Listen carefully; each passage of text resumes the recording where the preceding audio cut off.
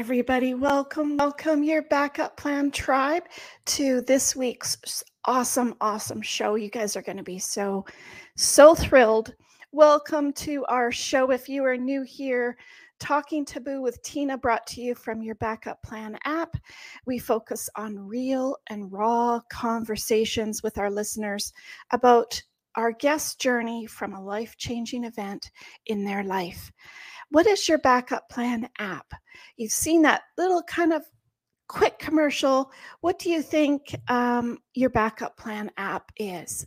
Well, it puts your life all in one place in case of any unpredictable circumstance while taking that painful aftermath out of that tragedy. For example, we could talk about so many things in the last 2 years: COVID, the pandemic. We could talk about tornadoes and hurricanes. We could talk about the Florida condo collapse. We could talk about flooding and snowstorms and ice and I don't know. There are so many things to talk about, of how many things we need to be prepared for. That are we? Are we really prepared? So be prepared for the unexpected, because you are not Superman. It will happen to you. Believe me, it will. Something will happen. And it's brought to you from Mike Tyson's famous quote. I always laugh at this, because everyone has a plan until you get punched in the mouth. Isn't that the truth? We are preparing. Your backup plan app is preparing to launch our Emerging Blueprint program, which is why, what, and how to create your own DIY plan with your app beside you. A complete list of a library of videos and worksheets, having those family conversations that we all try to avoid, or we try to talk about them with our family and friends, but it never seems to go anywhere. We don't know what to ask. We don't know how to ask it. So yeah, you have a worksheet. Y'all just have to tick the X boxes. That's as simple as it is. We talk to attorneys and lawyers and accountants all around the world who will give you a better version of what I talk about. And you can listen to an assortment of videos that are going to be updated and changed regularly. I'm just so excited to get this up and running for you guys. It's going to be life-changing for everybody. I am an emergency preparedness coach. My name is Tina Ginn. I'm a best-selling author of In the Blink of an Eye. Yes, because everything happens just like that, in the blink of an eye. I'm a financial expert and an app developer of your backup plan app. I'm located here in snowy Vancouver, BC today. And I'd like to welcome, if you are brand new to our channel, I'm super happy to have you here. Press on that subscribe button. And I always bring out my hand, because subscribe button is down here in the corner. And click on that bell so that you get notified of any of our next upcoming videos and live streams that we do. I'd like to welcome my American and Canadian listeners, of course, as well as Ireland is coming up there very quickly, and my German listeners are really third in line, and so I have to welcome them. Meine deutsche Freunde sind unserem Podcast willkommen. Wenn Sie Kommentare haben, können Sie gern Fragen stellen. Also danke für deine Freundschaft and danke fürs Hören, meine deutsche Freunde. So thank you so very much, everybody, for coming on, listening to our show, and Talking Taboo with Tina. So let's get this party started. If you have found us and you are listening to our show, you found us for a reason. Nothing is ever coincidental, if you can say that word. And I want to welcome our very special guest. Our topic today is really one more thing before I go. Well, isn't that kind of a coincidence, actually? He comes to us from Arizona, and I'd like to bring him on, Michael Hurst. and I want to introduce him. There he is.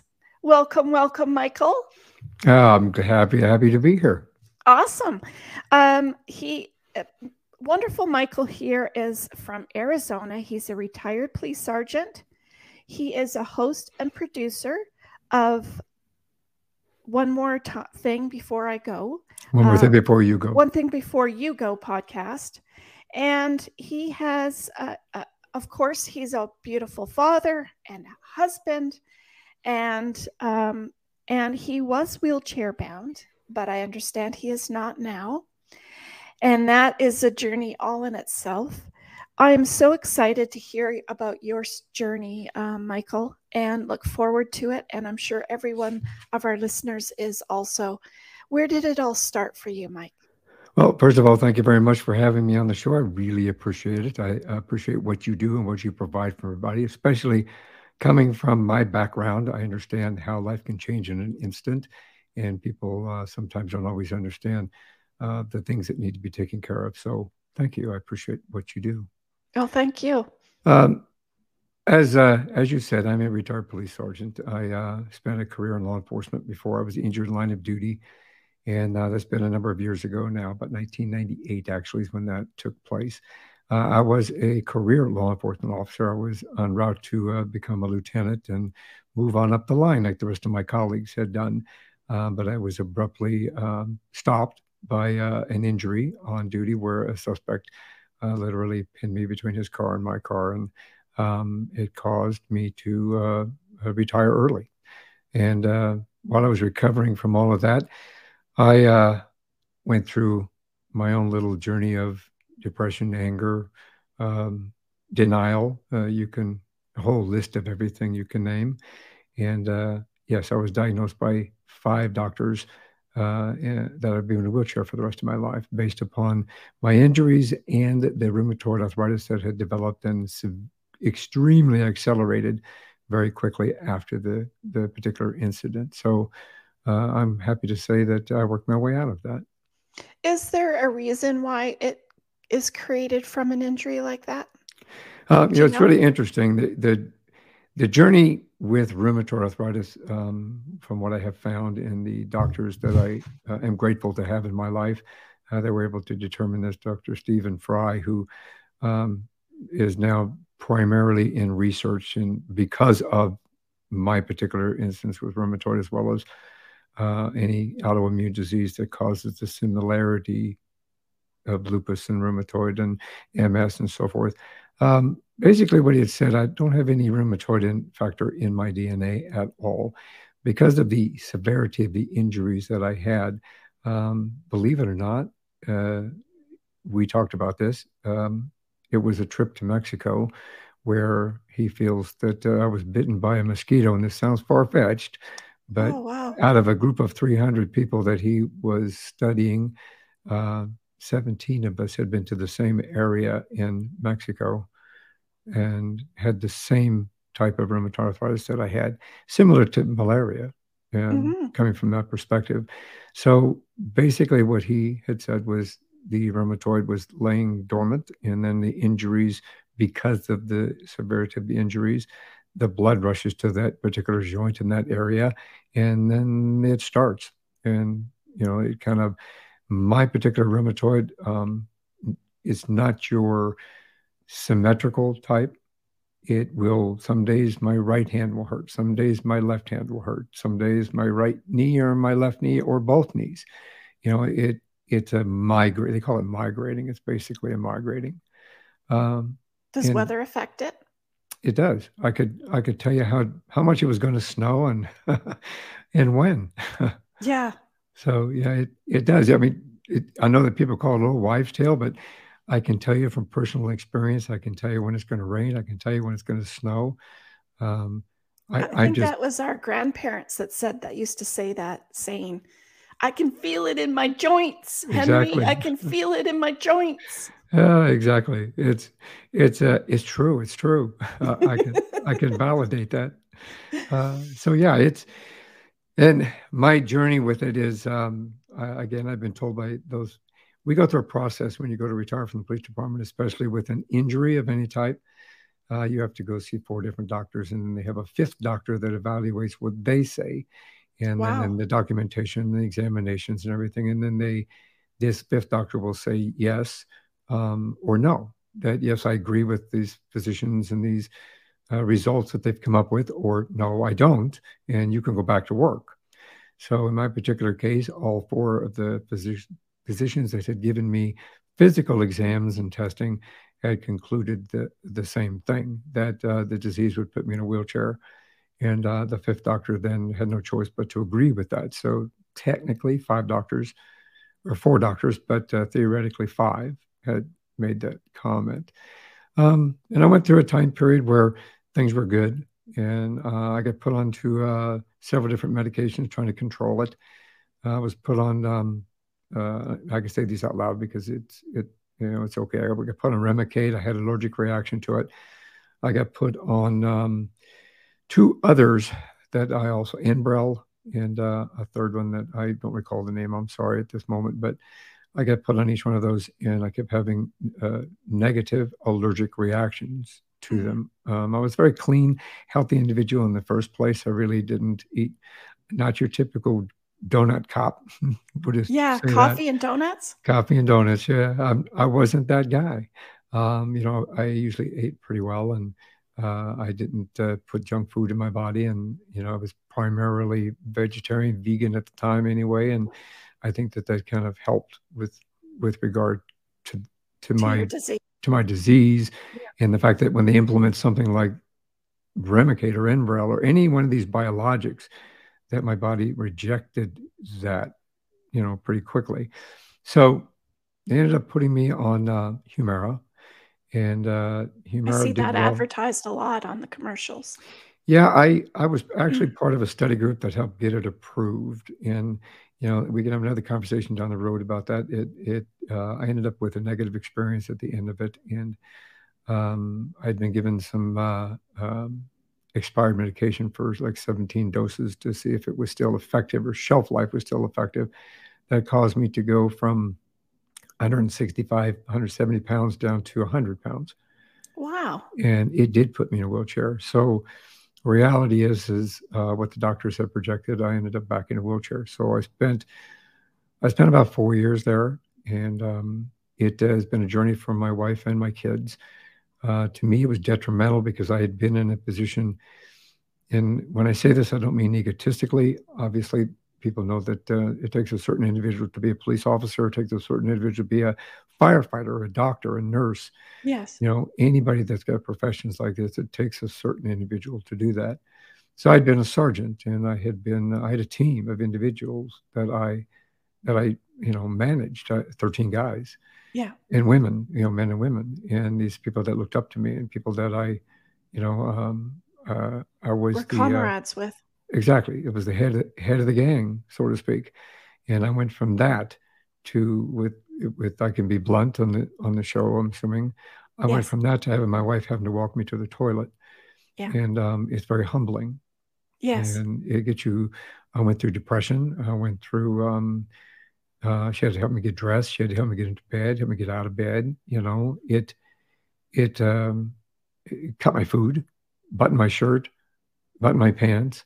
Help you eat, make your dinner. It gives, it humbles you. I went through depression. I went through anger. I went through denial. I went through the whole mode of anything that you could think of. Even then, when I had good days, I unfortunately sometimes something would go wrong, or I'd have to ask for help, or I couldn't open this, or I couldn't do that. Frustration would set back in again. And, it gets into that point where I was falling into that negativity mode with regard to the whole thing. And going down to 100 pounds was not helping that. No. Because, your physical appearance goes, your self-esteem goes along with that. And my last shred of self-esteem from having my wife to help you with the washroom, help me with everything and stuff. It's like, okay, well, now I'm 100 pounds and my clothes don't fit me, and on and on and on. So it was a journey, and not only for myself, but for my wife and for my kids. I couldn't be the father that I needed to be or wanted to be. I couldn't be the husband that I needed or wanted to be. I couldn't be a brother. Same circumstances. So, at that point in my life, in about 8 years ago, I guess now, just I'm going on 8 years ago.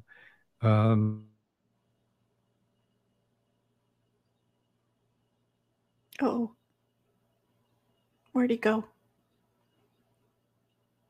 Are you there? Where did he go? Hold on. We had this problem already. It's the crazy world we're living in these days here. Hold on. We lost him for a second. Let's see what we can come up with here. Where did Michael go? Let's take him out and add him back in. And see. Yeah, he disappeared on me. Oh, he's going to come back in. So we're going to talk about this little journey of his. And when he comes back, we had the same problem with the internet from Edmonton the other day as well. I'm so surprised that maybe there's so many people on or something. I don't know. But you can see that people's journey has this life-changing effect on how you recover, because until you don't have your right hand or your left hand to use, let's use that as an example, you really quickly find out what we were just trying to summarize what you were saying, Michael. We lost you for a second. Yeah, I'm sorry about that. Don't know what happened. That's okay. But I'm back. Yeah, my wife, my wife and my kids, I love them, for what they provided for me, what they did for me and helped me through this journey. My oldest daughter was going to get married, and we knew that she was going to get married. And, prior to this, both my kids helped me immensely through this. They pushed me in the wheelchair. They helped me get dressed. They helped, same as my wife. Which provide again, you with a regular sort of new normal lifestyle, I guess. Exactly. To give me a quality of life that was, acceptable. Yeah. And manageable. So when my oldest daughter, Caitlin, was going to get married, we obviously, as the father and the parents, we were paying for her wedding. And, we set her aside, or I walked her aside, and I said, I want to know what you want for Christmas, or for Christmas. We just had Christmas. We'll add that to it anyway. I'm sure she wanted it for Christmas too. Exactly. But I asked her, what do you want for a wedding gift? And she said, well, you're giving me the wedding. So, and I said, no, what do you want aside from that? I said, that's our responsibility to give you away and to, cover your wedding. But what do you want? She says, I want you to walk me down the aisle. So it was at that point in time that I made a valid choice and a decision that I wasn't going to let this manage me or define who I was and where I had come from. And it allowed me to remember that I had been a police officer and I had been a sergeant. And we have a motto and a mantra that we say is never say die. Mm-hmm. You never give up, and you always strive to be better and take the first step before anybody else, so that you're there for them, whether it be your family, your friends, your colleagues, whoever, that you're there. So right. It allowed me to remember that. In a lot of times, whatever our journey is that we're in, like what we talked about before, PTSD or a debilitating disease like you have, or an accident like you had, or a car accident, whatever it might be, but we do feel like we're trapped. Yes. Right? We're trapped in this, and we're not sure how we can get out of, because it's not the normal. It's not what our brain knows. And so there's a tarot card that's called the Two of Swords, and it's an X across, and she's blindfolded.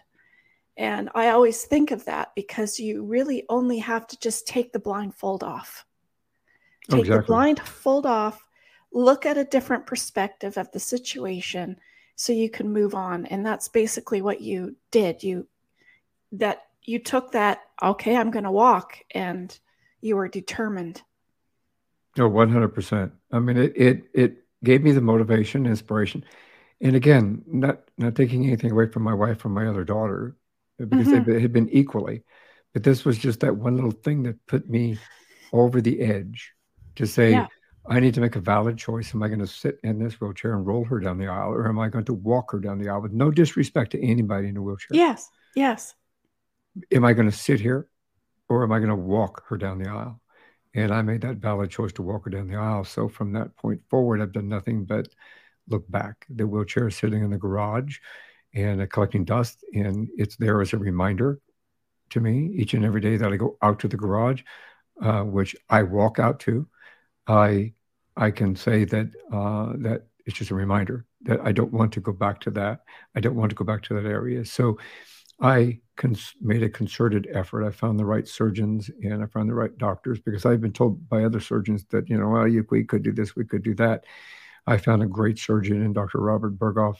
He specializes in knees and hips and so forth. And eventually one for my shoulders. But at that time that my daughter was getting married, I went to see Dr. Berghoff and he said, yeah, I'll get you out of a wheelchair. He was very confident. He was very firm. He was very proactive. And he gave me the um, expectation of hope is probably the best way to look at it, to say, Hmm. yeah, I think you can help me do this.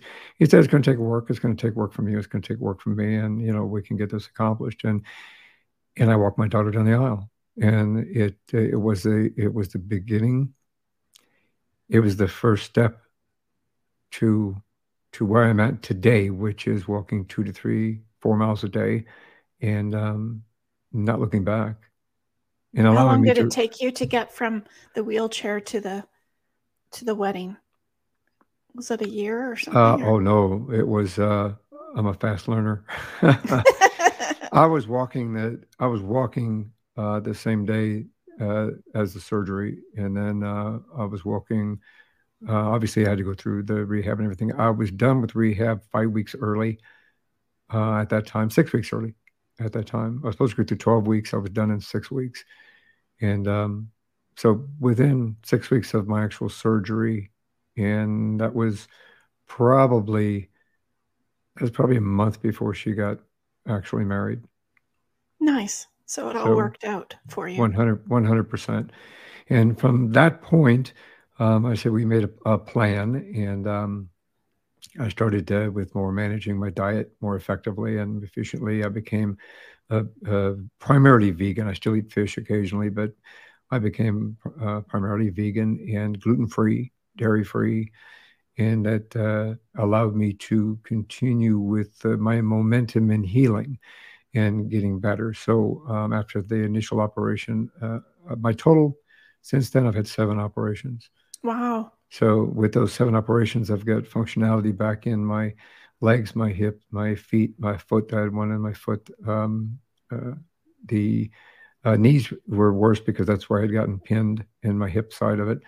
So that's what we started with. And then eventually I had 2 surgeries on my shoulders that replaced both both shoulders.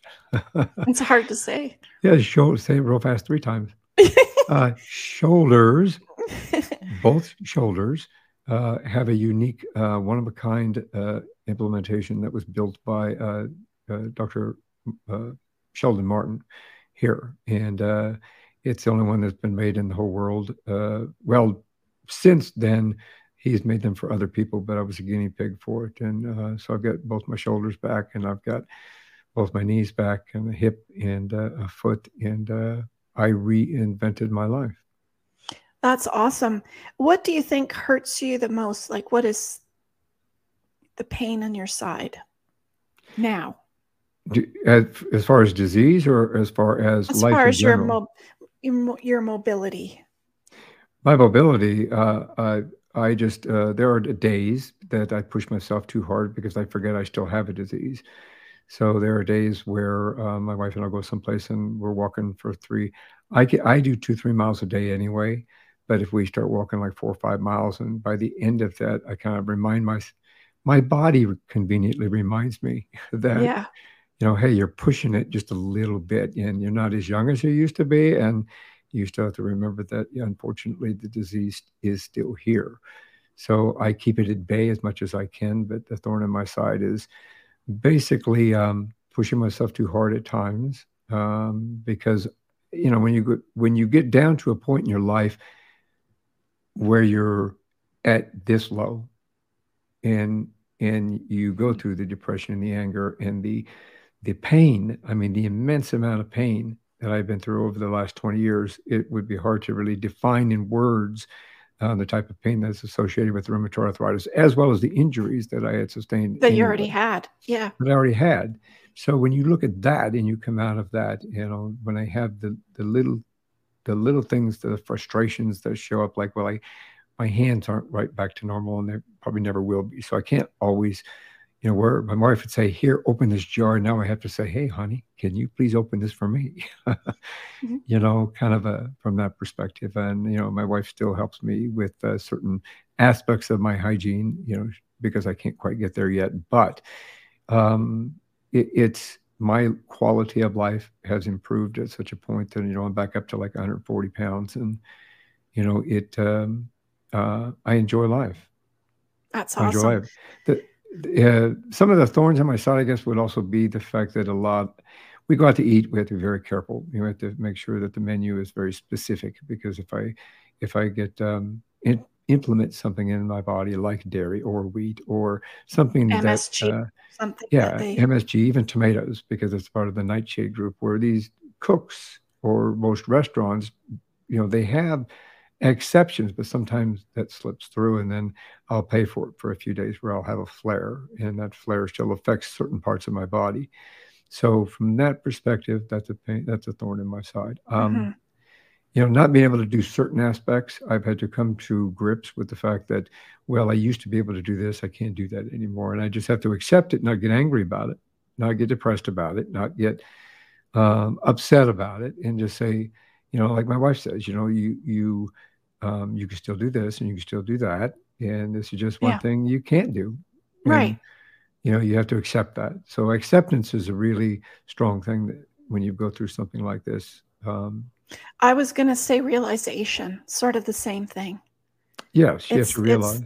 That's the epiphany moment of the realization of where you're at and what your capabilities are, and that you have to be okay and accept this. Oh, exactly. And I think part of becoming happy again and understanding a good quality of life is that acceptance, because, my particular situation, again, I'd been a sergeant. I was in the process of studying for the lieutenant's exam. My plans were to move up like other individuals that I had known in, my colleagues that I had worked with side by side or had worked underneath me went on to be, commanders, captains, commanders, assistant chiefs, deputy, the undersheriffs and sheriffs.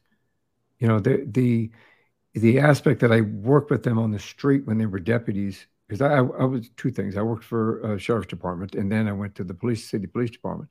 So I have friends of mine that were deputies that I worked with on the street that went on to have full, long careers, which was my aspect. I have friends of mine that were friends and colleagues that worked beside me or underneath me that went on to be police chiefs. And they're still police chiefs or still working for the sheriff's department in the command capacity. So there are still some thoughts there where I have to go, that was my career. I went to college for it. When I turned 18 years old and I graduated high school, I went to college for criminal justice. I wanted to be a cop. It was a chosen desire for me. That's what I wanted to be. And I came from a very dysfunctional family, and I felt that becoming a law enforcement officer was going to give me the opportunity to give back, to make some changes, and to help things. I worked at Domestic Violence Task Force, where we did the worst of the worst in domestic violence. I did that for 4 years. And that was a contribution I felt back to society because of where I had come from. It allowed me to help other individuals that were going through specific circumstances and help them come out positively on the other end. So I missed that stuff. I missed doing that. I missed because that was your plan. That was my just passion. Like NFL players or NHL or NBA Yes. or whatever professional sport that you get into because you've trained really hard all your life. Yep. And then you get into it and you get injured and you have to come to the realization that you have to retire. You can't continue because of your injuries or whatever it might be. And that's super hard. That in itself is super, super hard. Absolutely. And we weren't, and that's just not the only aspect of that. We had to readjust to everything, financials. We had, our lifestyle was set at me making a particular salary at a particular rank. And, that got cut in half when you get a disability at the police department. So that changed our life dramatically, not just from a physical aspect, a mental health aspect, but also a financial aspect. Our whole life changed, during that time period, and it changed drastically. We had to reinvent our lives. Both of the whole family. I can't just say both of us. The whole family had to kind of reinvent what their purpose was within the family unit. Now, luckily, I'm very grateful that my wife and my children are very supportive, and they stayed with me and they pushed me through this and helped me push me through this. Right. It's like my daughter, she says, "Well, I knew you needed that extra push, Dad." That's what she told me. I said, "You could ask for anything. Why did you ask for that?"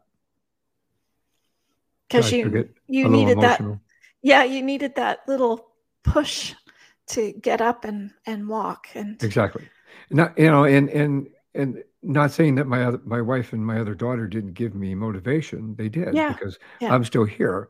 There are other police officers and EMS members within the community, emergency services, that I know chose a different path. I've got several friends and colleagues of mine that chose a different path, and when they were presented with a path that was similar to mine, they took the dark route and they committed suicide from that incident and from their injuries and from their PTSD and what the outlook was down the road for them. And or alcoholism or an addiction, right? My daughter's godfather ended up taking his own life, and it's just not a good thing. So that's why I'm very familiar with PTSD.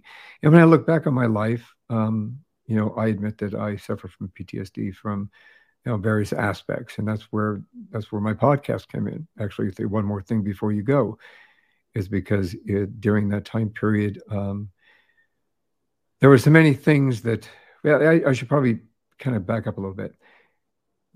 Once we had gotten through all my surgeries, and once we had gotten through regaining my health and getting my weight put back on and getting a hopeful projection for what's going to happen within our lives and how we can move forward with a better quality of life. And I say we, because it's all of us that are involved. It's not just me. That's right. It affects them as well. It affects your family members. It affects my sister. It affects my brother. It affects, my kids and my wife.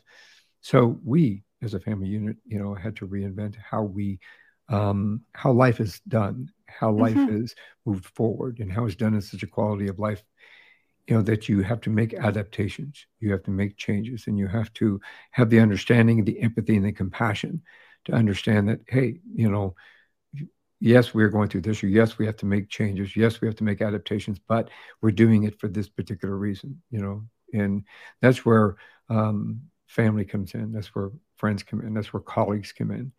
And when you reach out and you're not afraid to ask for help, that's a very good thing. You need to be able to just ask. And I think most people even in my position, they're just afraid to ask, and they don't want to be a burden to anybody. They don't want to be, the detriment of a relationship, or as a married individual, my wife and I's marriage changed. Yeah. My relationship with my kids as a father changed. My relationship as a brother changed. Your relationship with yourself changed. My relationship with myself changed. So, that realization is in order to have a better quality of life, and in order to continue to move forward in a very positive way and give back to every one of those individuals that have helped you come through it, you have to sometimes reinvent your life. And that's kind of where I came from. I reinvented my life. I started reevaluating what I want to do and where I want to be. So I went back to university and I got a master's degree in interdisciplinary studies with a focus on digital media and performance. And I learned about using the creative arts in healing and how the creative arts helps individuals to heal from all aspects. For example, music and how back in World War II, before they understood what PTSD was and called it shell shock, music was soothing the savage beast in these hospitals for these individuals that didn't understand what they were going through and were so traumatized by the shells that were exploding around them that when they played music, everybody calmed down and relaxed, and they realized that music helped them heal. And it does today. Your favorite memory, the first time you kissed the person that you fell in love with, you look back and say, what was playing on the song? You know what it is. Something tragically happens. You know what song was playing. My stepfather died of cancer. Stand By You was playing. I remember that. Yeah, isn't that amazing? So, I went through and I learned that all of this. I learned about how drama can help and how sound can help and art can help and so forth. So I did a documentary, and my documentary film was called One More Thing Before You Go. And I took the opportunities that I had learned from not only my personal life and not being able to say goodbye to my father or my mother or several people within my life, but those I had done on the job, those experiences that I had been there where I was the last person that they saw before they took their last breath. And they asked me to say, hey, can you tell my wife that I love them? Can you tell my husband that I love them? Can you tell my kids? I didn't get to say this. I didn't get to say this before I walked out the door. And because I don't know if I'm going to make it through this, or they died, or knocking on somebody's door and saying, I'm sorry, I have bad news for you. And they say, I didn't tell them I loved them. I forgot to tell them this. Or I was yelling at them when they left. Exactly. So, then I started thinking about that. So I did a documentary film with that, and it was One More Thing Before You Go. And we took the aspects of creative arts and we put it in, and we took people's stories and we gave them what they wanted. They gave them the last dance, the dance they didn't get to have. We gave them the music, the song. We gave them in a dance performance. We gave it to them in art. We gave it to them in drama. And we showed how you can utilize those aspects to heal through those processes and get to say what you want to say and what you didn't get the opportunity to say. So, sort of like Katy Perry's song. If you had one more day, what would you do? Exactly. What would you say? Exactly. That's 100%. I did this in 2011. I don't know what she probably is still a kid in church. But once I had gotten out of that, my health took a downturn for a little bit, and I wasn't able to start pursuing filmmaking, which is what I wanted to do. So I know I told you I had 7 operations. They weren't all at once. I ended up having 3 of them, 3 of them after I had left university because my health took a downturn. And because of that downturn, again, I had to reinvent. What am I going to do? I can't be a filmmaker because it takes 20-hour days. Yeah. When I had left the police department in the beginning, I forgot to preface this, I actually went to my second passion, which was film and TV. And I created the 2 international film festivals, and they were well addressed. It was one and only interactive film festival in the whole world. And we had people from all over the world attend to it. And we did it very well. Then I did 5 screenwriting conferences in Las Vegas where we taught people how to write, produce, and sell screenplays to the industry. We had 50 industry people come out every year, and we put them up. We had 4-day sessions where that's what we did. That's all we did. Yeah. And that's before, and I mean, my health was still ailing, but I tried to reinvent my life then. So in reality, when I got to the point where I was when I was in the wheelchair, I thought, well, I lost being a cop. Then I lost that. Then I went back to school, and then I started losing what I want to do with filmmaking. Yeah. So that's where the podcast came in. So Oh, cool. I kind So of what year did you start the podcast then? I started podcast in January. I started developing it and building it in 2019, and then January I launched it in January of 2020. And it's called One More Thing Before You Go. It's evolved a few times, but it's an open and honest conversation about what makes us laugh, cry, hate, love, and contemplate what else is out there. What life and death and everything in between. We talk about how to say goodbye, how to grieve, how to be able to say what you wanted to say before you lost somebody or after you lost somebody. Because there's always the opportunity to say one more thing. There's always the opportunity to be able to say goodbye. Have that conversation. Have it before you lose somebody. Make sure when somebody walks out the door that you didn't yell at them as they were walking out the door, because you never know what can change in an instant. And I can tell you that for a career in law enforcement, You sure can. in traffic accidents, murders, suicides, accidents, work accidents, or heart attacks. I can tell you from my personal experience from those in regard to that, as well as I've lost, you and I had this conversation before this even started. I lost my father to cancer, 2 grandparents to cancer, 3 cousins to cancer, 2 uncles to cancer. That's the slow goodbye. And a lot of people don't want to say goodbye because they don't want to be burdened with the idea or the realization that they're going to actually lose somebody. Well, also, I've had clients very similar to that, where they'll say, well, the mother's, dying beside her, and I'd have them phone me and say, how do I get this information, Tina, from my mom? I don't know where her bank accounts are. Right. I don't know where this is. I don't know where that is. And I'll say, it's too late. It's too late. You can't talk about those family conversations when they're already dying, because the person that's dying doesn't want to think that they're dying and that this is the end. Right. They don't want to come to that realization. So you're not going to get it out of them at that point.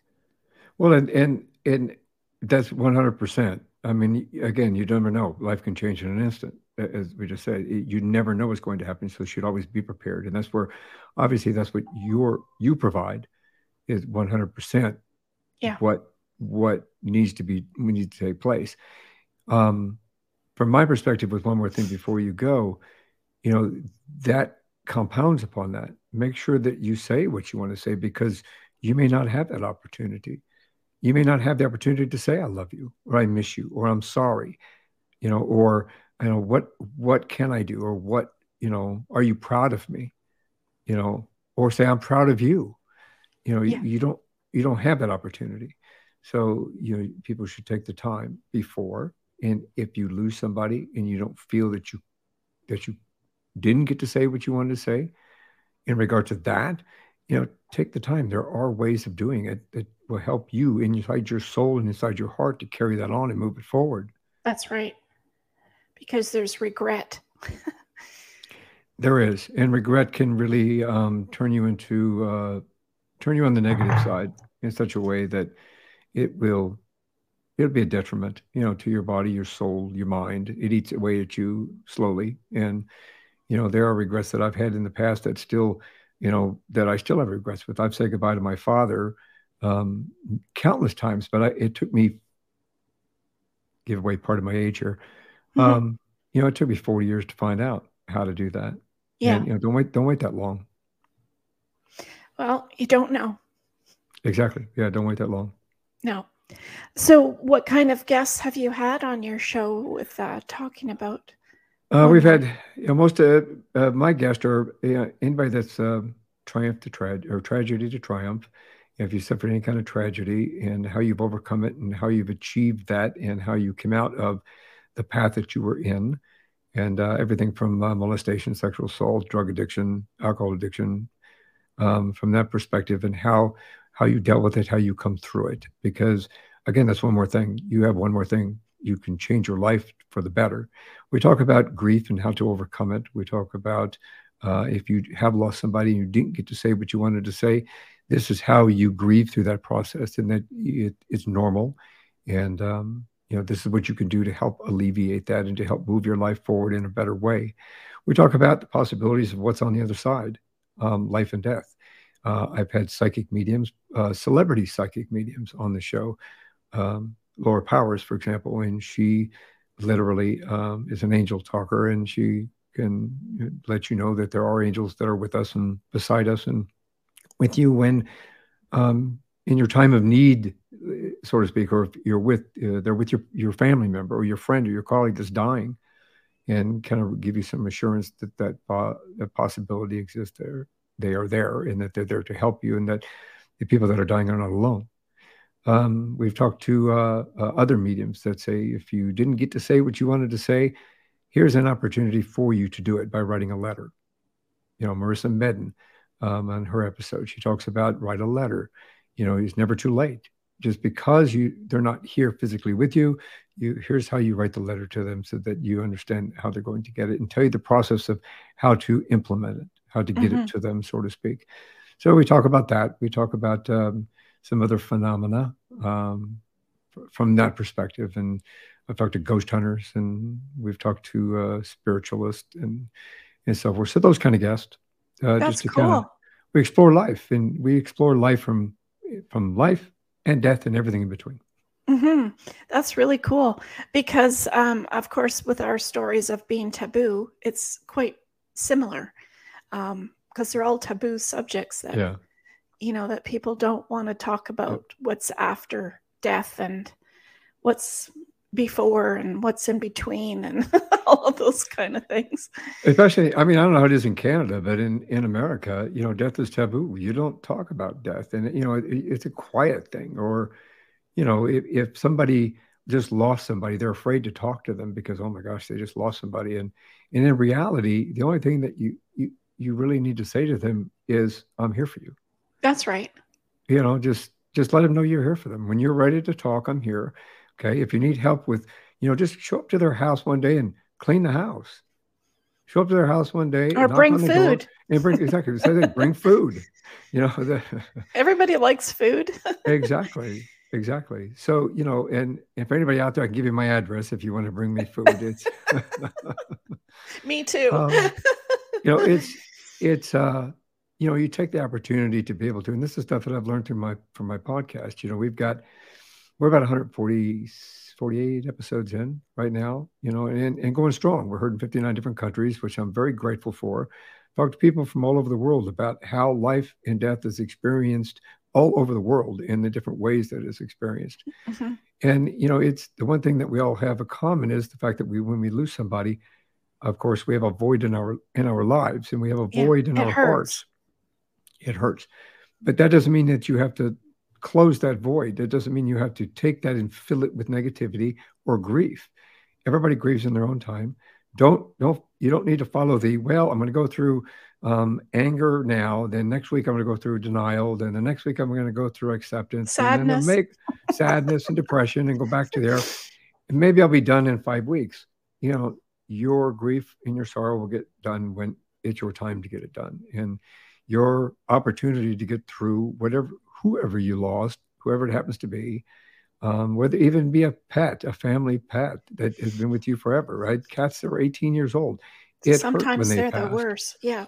Exactly. That you have to do it in your own time, but don't close off. Be open to those around you. And if you're a friend, a family member that are around somebody that has lost somebody, just let them know you're there for them when they're ready. And again, do something kind for them. They don't always get their house clean. They don't always get food cooked. They don't always sit down and eat dinner or have a cup of tea or a cup of coffee. Take them, knock on the door and say, hey, let's have a cup of coffee. Let's have a tea. Let's have some lunch. Let me take you to lunch. Do something so that they know that they're not alone. And that's what we talk about on One More Thing Before You Go. That's cool. What do you think surprised you the most on your podcast? Was there any particular moment? Well, when I say this, obviously, because of the content that we've talked about we've talked about suicide, we've talked about murder, people there that have had their spouses murdered. We've talked, those are things that I dealt with in a career in law enforcement. So without being rude or brass. Nothing had surprised me because I had already kind of experienced that via my job or personal life previous, to be Right. honest. We've had, I think one of the most sad but most triumphant memories within my podcast, that two of them actually. One of them was an individual that he actually married he married his wife, knowing that she had, and I always forget the name of this disease. This disease basically solidifies your lungs. You can't breathe anymore. It just kind of Is blocks it your like body. COPD or something? No, it's not COPD. It's That it? it's almost like ALS, but Oh, okay. I should remember this. But his episode was a long time ago. She had a death sentence. Absolutely 100%. There was a death sentence. He married her anyway, and then they lived life to the fullest That's amazing. until the end, and they lived life to the fullest so that they understood. And when it was done, he created a foundation in her name so that he could help other people through that as well. That to me was one of my most profound episodes, along with the last one that I just posted. Actually, it's up now. It's a revisit, a Wednesday revisit. If somebody wants to go back and watch it, Lori Carey has ALS. She was given a 5-month death sentence. 5 months. 5 years later, she was being interviewed by me, and how she said, "I still have something to say. I still have something to share. I still have my kids. I still got grandkids. I'm still here." And to me, that is a sign from both of those individuals. That's a sign of perseverance and a sign of hope. And it's a sign of don't give up, and a sign that there's always light at the end of the tunnel. Those people enlightened me, they motivated me, and they inspired me because of what they had done. And both those episodes gave me a sense of well-being in regard to there is hope for humanity and compassion and empathy to shine through in the darkest of moments. Especially now. Exactly. And I think the worst one that I think I've ever had, although she's got a story of triumph, is a young lady who had been molested since she was 5 years old. And it continued till she was 22 or 23 years old. And in between all that, there was alcohol addiction, drug addiction, and self-esteem issues. And she came out of that shining enough to create her own foundation in order to help other women and young ladies and young men through the same Going through thing. that. Oh, Yes, 100%. wow. Talk about courage. Courage, 100%. So, that's without saying that I wasn't shocked by any of those because I dealt with them, especially in my domestic violence task force, but those are some of the profound ones that I think that really stick out with me. Well, thank you for sharing those. Those are amazing. I'm sure every one of them has their little story to them, just like on our show. Each one of them has their own little moment, but those are amazing.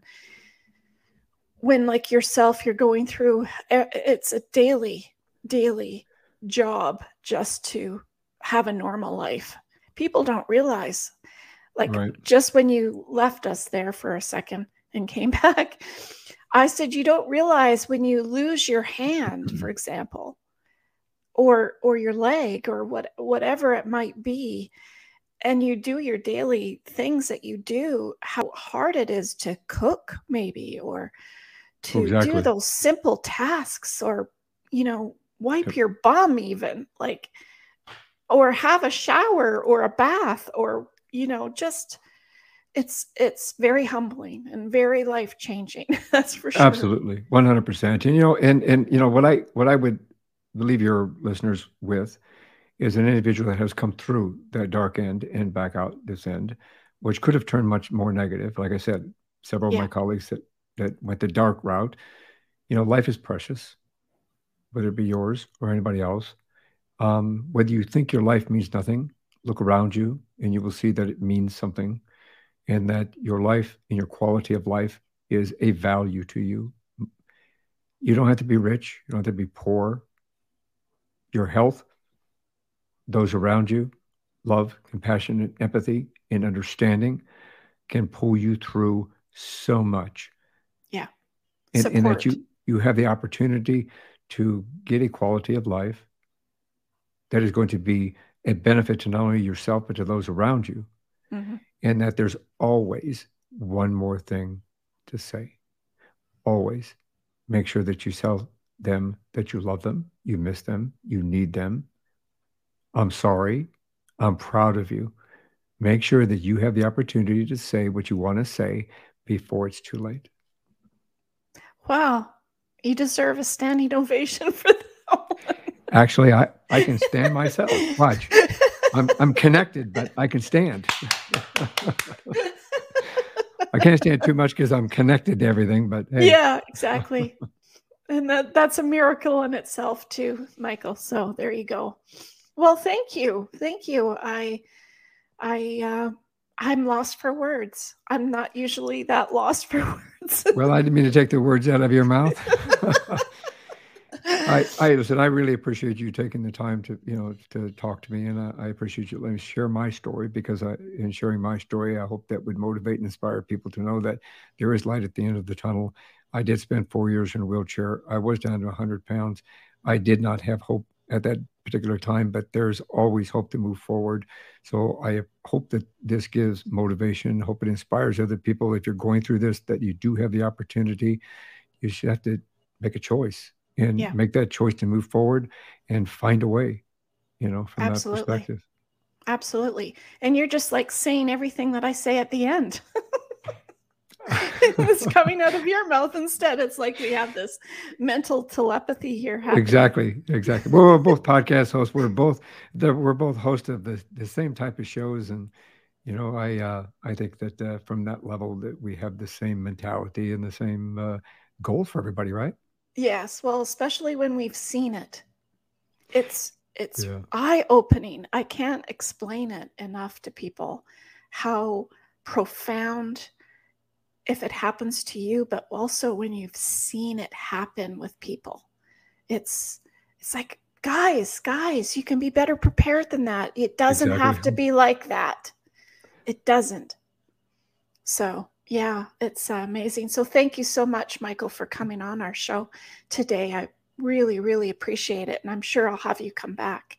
It's you have so much to tell us, I'm sure, sharing other people's stories even, as well as how you're doing in your progression. And would love to have you come back.